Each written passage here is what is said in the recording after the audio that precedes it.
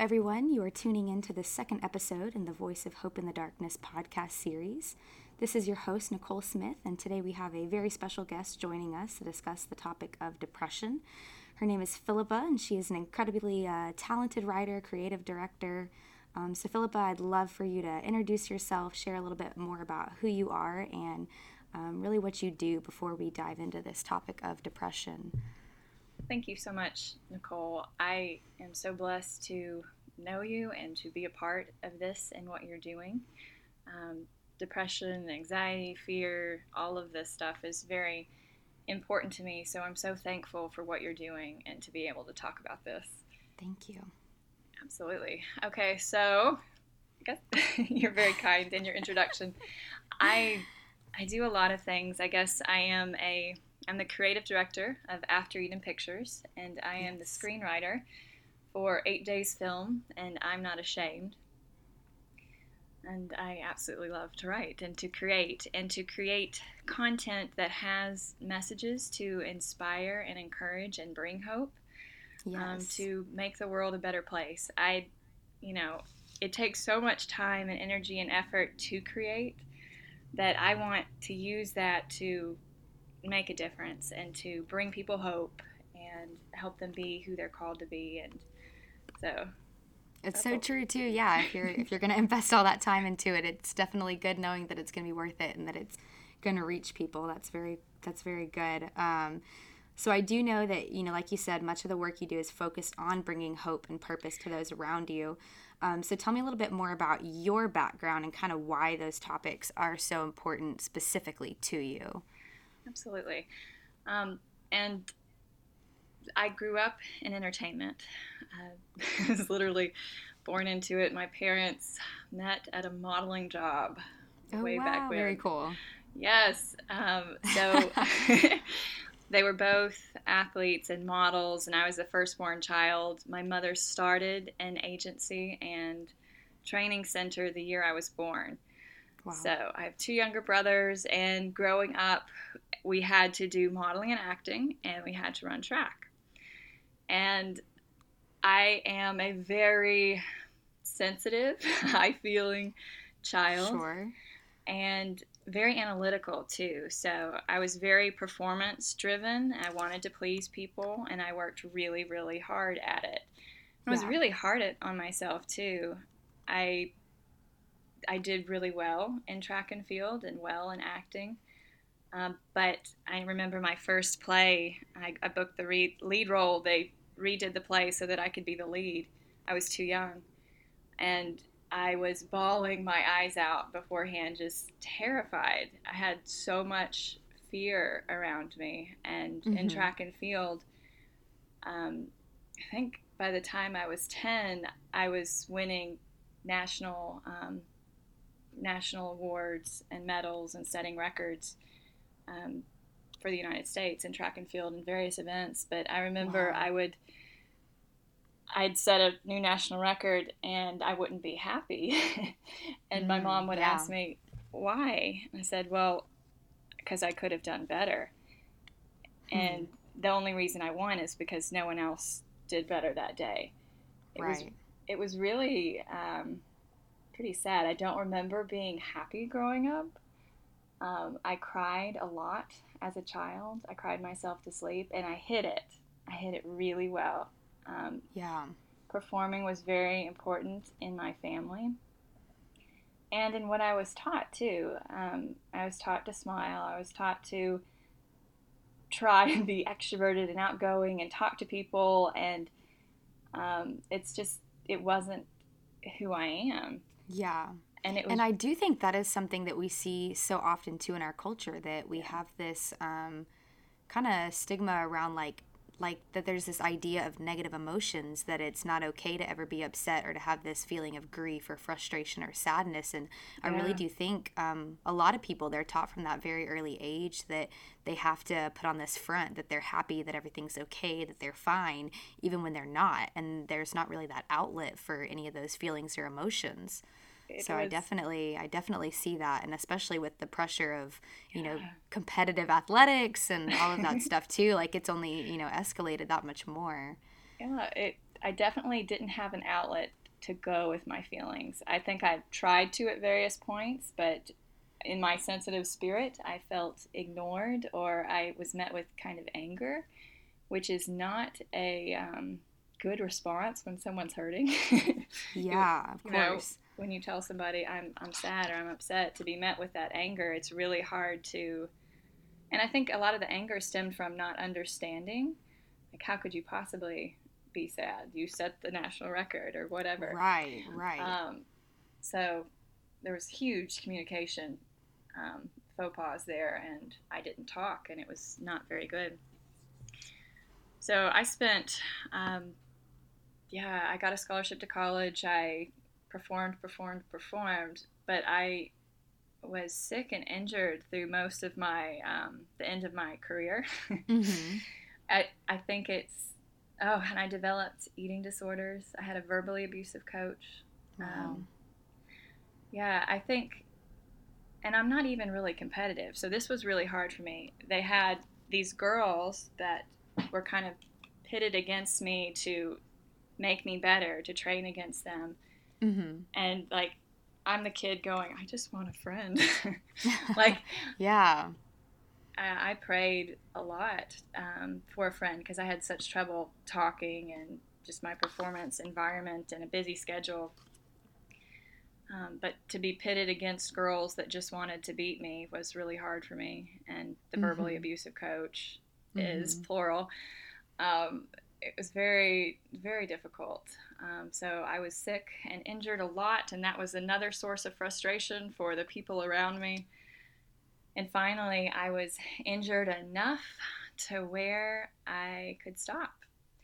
And it was really hard um, to kind of, that was my identity. My identity was wrapped up in you're the track athlete, Right. you're the actress, you're the model. And to have that ended was a huge relief, but it was also very disorienting because that was my identity and I didn't know who I was at that point. Right, right. I So, think what did things look like for you after these injuries and after you were kind of able to step out of that track role and that athletic role? I went through a season where I actually met my future husband, and he was the first person in my life that I can recall that genuinely like asked me questions like, Mm-hmm. "What do you want to do? Mm-hmm. What would make you happy?" And at that point in my life, it was all about, well, you're good at this, you're going to do this. Mm-hmm. And I might have encouraged that too because I wanted to please people and I was good at it, but I was Mm-hmm. extremely unhappy and depressed doing it. So that after I was able to leave, I was finally able to start sitting down, and it was a very disorienting time. Like, who am I? But to kind of figure out who I am. And that happened when I was 20. And the best thing I ever did for myself was to start talking.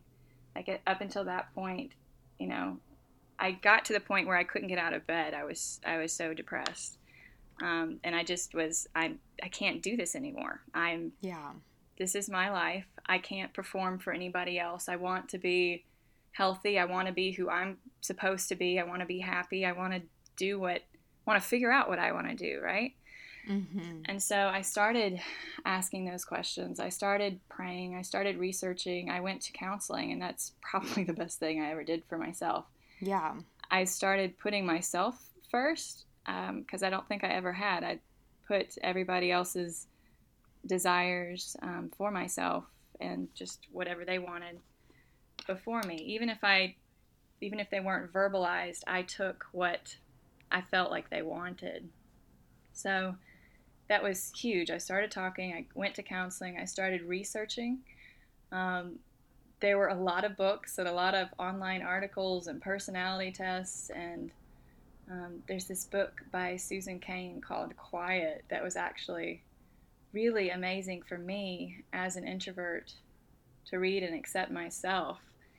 Um, it has a lot of research on extroversion and introversion and being in a acting modeling family, it's and just our culture.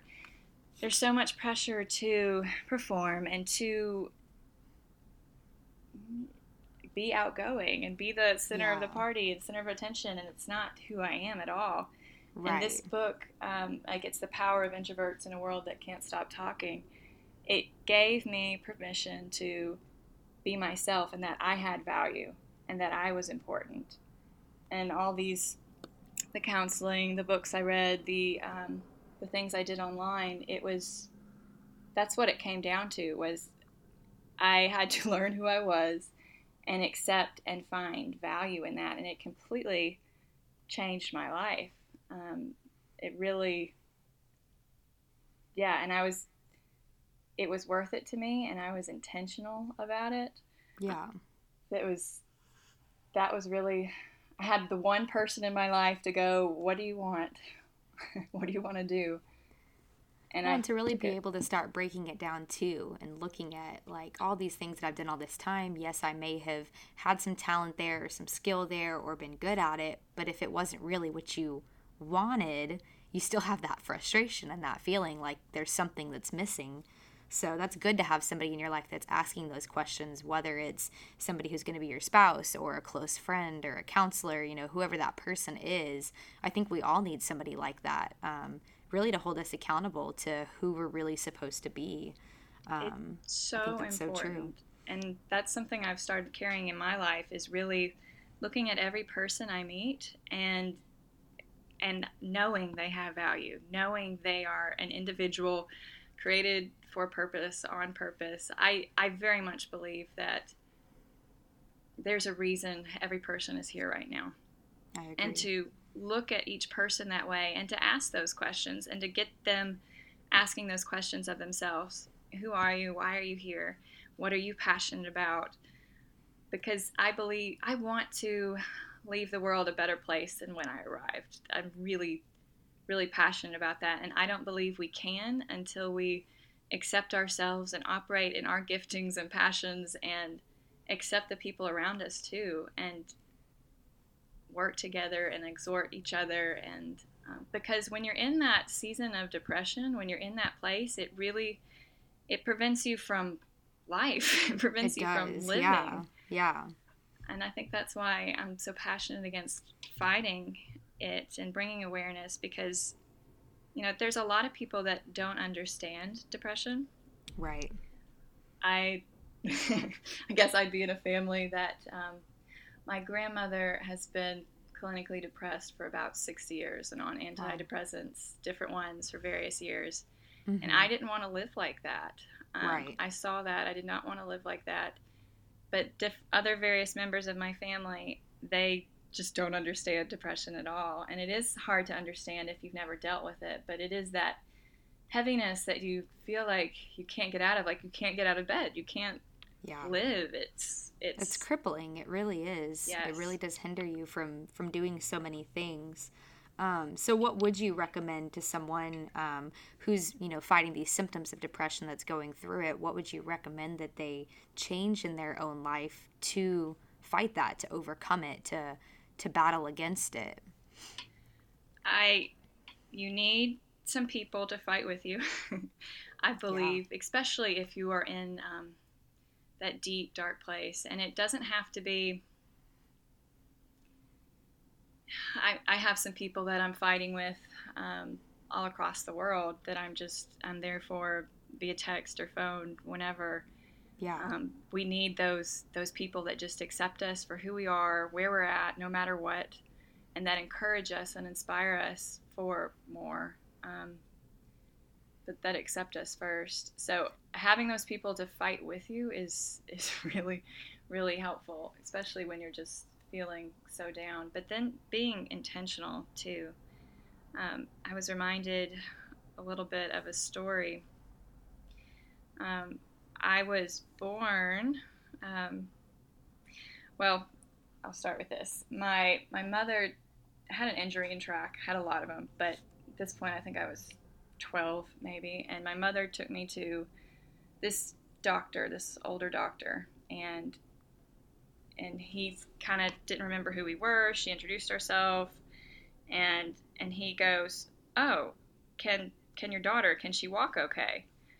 And I was like, "What?" and he said, "Yeah, normally those girls or those kids, they never are able to walk all right." And my mother had tears in her eyes, and she said, not only can she walk okay, but she has been a national champion in track and field for so many years. And I learned afterwards that I was born with a third of a club foot. Oh, wow. So my foot was tilted in, the top part was tilted in like a third. And what happened is the doctors had all told her that I was going to be fine, that she went to, but the grandmother was so worried that I had to keep going to different doctors until this guy said, "I'm so glad you brought her to me. It's almost too late to fix this." Wow. And she had, from that time, I had to wear shoes on the opposite feet for a year. And she had to massage my feet out every time. I think they changed my diaper. So that's a lot if you have kids. Sure, yeah. But for a year. And I say all that to say that, I can not only walk okay now, but I ran well enough to win national championships, but it took intentionality. She could have ignored it. She could have not listened to the doctor. Oh, it'll just be fine. But she didn't. She was intentional every day to do stuff and look at the difference. Like, I went from not being able to walk to, doing well in track. So when I look back, I'm not where I want to be, and I don't know that I ever will be, because I have that perfectionistic spirit in me. Sure, and always that drive to what's the next big thing. Yeah, yes. Of course. Yes, but when I look back, I am miles away from where I've been. Yeah. And that's a huge victory. So, I would tell people, every day, be intentional with yourself. Be intentional with learning who you are, with accepting who you are, with working on what you're passionate about. That's with counseling. Be intentional with that. Be intentional with studying. For me, faith is a huge thing. Faith is the evidence of things hoped for. It's the substance of things not seen. That was really, it's what I needed to know, that there was purpose. There was purpose for my life. There was purpose for just everything going on and about me. So I was intentional to pray, to read, to study, to just invest in myself and what I wanted and what I was called to. And I had to fix a lot of bad habits and a lot of bad thinking patterns and things I had developed. I had to kind of educate the people around me that, hey, I know this is what you were used to, but I was depressed, and this is actually who I am, which was another painful process, but it was intentional. Yeah, that's so good. So do you believe that depression is something that still tries to take over in your own life at times now? I think I am a person being very sensitive and being very contemplative. Mm-hmm. I am going to be more naturally prone to depression. Sure, yeah. I can, and that's something too that I studied is, okay, this is who I am now. How do I go out into the world and not be overwhelmed with everybody's feelings? Because that's something I deal with, is I feel what other people are going through. So not only do I have my stuff, but I've got the weight of the world, it feels like sometimes. So that's another intentional thing, is I had to figure out how to operate in who I am. Right. How to be aware and to feel things, but not let them drag me down. Yeah. To do something with what I feel, because that's why I feel that way. That's why I'm able to do that. I think that was also a very big thing for me growing up too, because I can remember being as young as probably, I want to say I was as young as 10 or 11, and having people come to me at this age where I barely even know who I am. I barely know who I am to this day, and I'm 23, still trying to figure it all out. But I, same as you, I know that I have certain things that I'm called to do and certain plans and a purpose for my life. And, every day I'm trying to be intentional to accomplish those things. But, same as you, I look back and think, man, I'm miles from where I was. I've made so much progress, but there's also so much left to accomplish. But I think back to this time when I was 10, 11, I was so young, not even in high school yet, and having other people come to me telling me these heavy feelings, this feeling of depression, this feeling of having these thoughts, having anxiety, having fear, fighting eating disorders and all this other stuff. And I can remember feeling very much the same way, that I'm wrestling with these things in my own life while also trying to pour into these other people. And if you're not able to take care of yourself, it's so hard to give that back and pour into others if you're not even taking care of yourself first. And so Absolutely. I do think that is a really big thing of figuring out how to listen to and provide feedback to what's going on in the world around you without taking all of the emotion on yourself, like as an added burden. So I think that's such a good point, because it's so true. And that's something even today that, as I'm doing all this stuff with Voice of Hope in the Darkness, and as I'm meeting new people through it, I'm doing my best to pour back into them, but also, trying to take care of myself at the same time. And it's such a good point. It's so true. It's something that we all have to be aware of. I'm so glad you brought that up, because that is something I wanted to mention too. And I had to learn it. Exactly. Yeah. You can't pour into other people when you have nothing to give. Yes. So being intentional, taking care of yourself, right, is very important. And on that same line, giving yourself grace in that season, in where you're at. One of my life mottos has become, do what you can, no less, no more, no less, no stress. That's good. I like that. That's a good one. Yeah, and we both are overachiever kind of personalities, and that is true. A little more perfectionistic, and that can really be stressful. We've got to it's true. Give ourselves grace that this is all I can do right now, and that's okay. Right. That is okay. I think that's part of loving yourself too. I agree with that. Yeah. Taking that time that, hey, okay, I don't have to say yes to every single thing.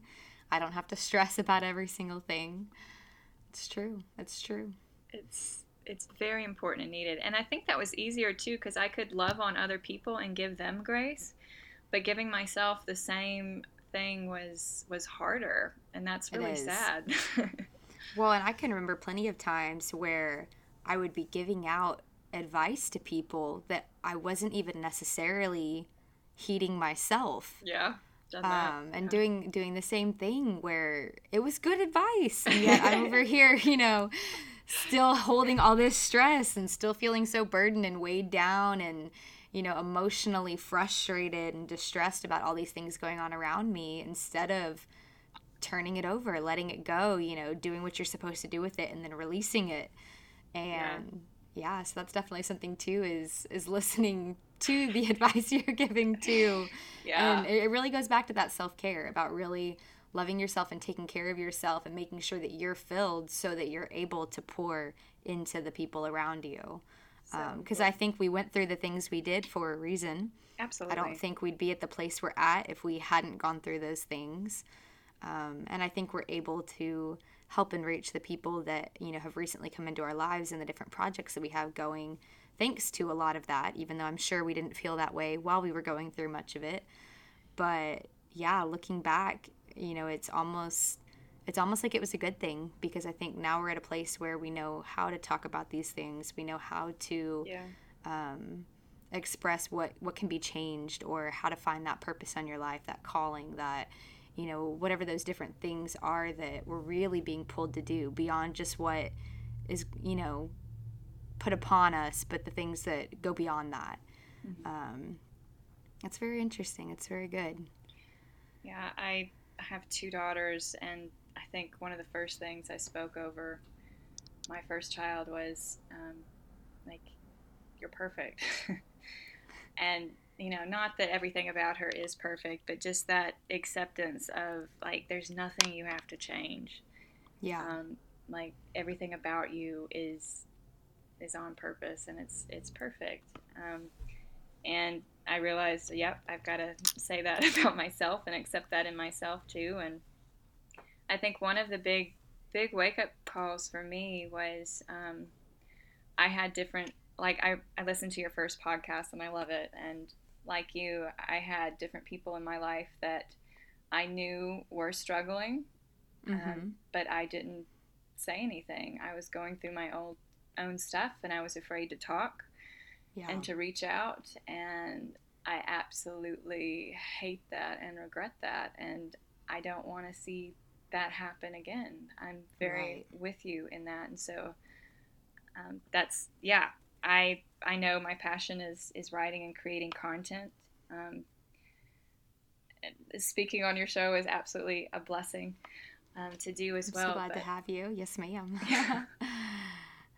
So yeah, we are using our gifts and talents to speak into the lives of other people, and I really, it's really important to me, because every person that's listening, every person that we encounter and meet, they're here for a reason and a purpose, and want them to know that and be inspired and live in that hope.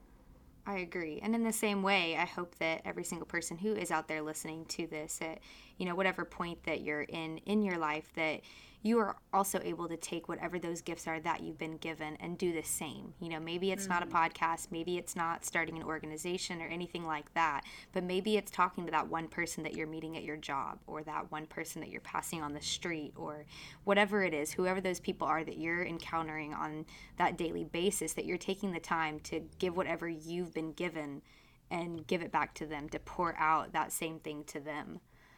Because I really do believe that that's a major key to walking out our purpose, is taking what we've been given and then really going from there. I think that's huge. Yeah, and another thing I loved from your first podcast is that the unique design of who you are, there is a place you belong. And, when you do discover who you are, pay attention to what those curves and edges and everything about you is, and I think that's important in understanding where you fit in this world, and with the people you fit in with too. So I agree. That's so good. Well, here at Voice of Hope in the Darkness, we do want to be a support system for anyone who's wrestling with depression, having hopeless thoughts, really whatever you're going through. We want to offer that support to you. We do have a text line that you can text into if you are struggling with anything, whatever you're facing. And so you can reach us at 507-944-HOPE. And then we also have an email contact that you can also reach us through if you ever have any questions, want to share your story with us, or really just get connected, share what you're doing in your own life. We don't care where you are in your story, just that you are getting connected and that you're using your gifts and talents to also reach other people, whether you're still currently facing the symptoms of depression, or whether it's something that's well in the past that you're using to propel you into the future. And so that email is contact@voiceofhopeinthedarkness.com. And then you can also get connected with us on Facebook, Instagram, or Twitter. And we do want you to know that you're not alone.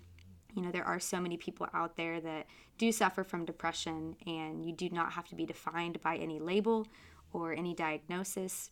And really, you have nothing to be ashamed of. You are valuable, you matter, and we thank you so much for tuning into this podcast and joining us on this journey. And we hope you enjoy the rest of your week, and we look forward to seeing you next time. Goodbye, everybody. Thanks for tuning in.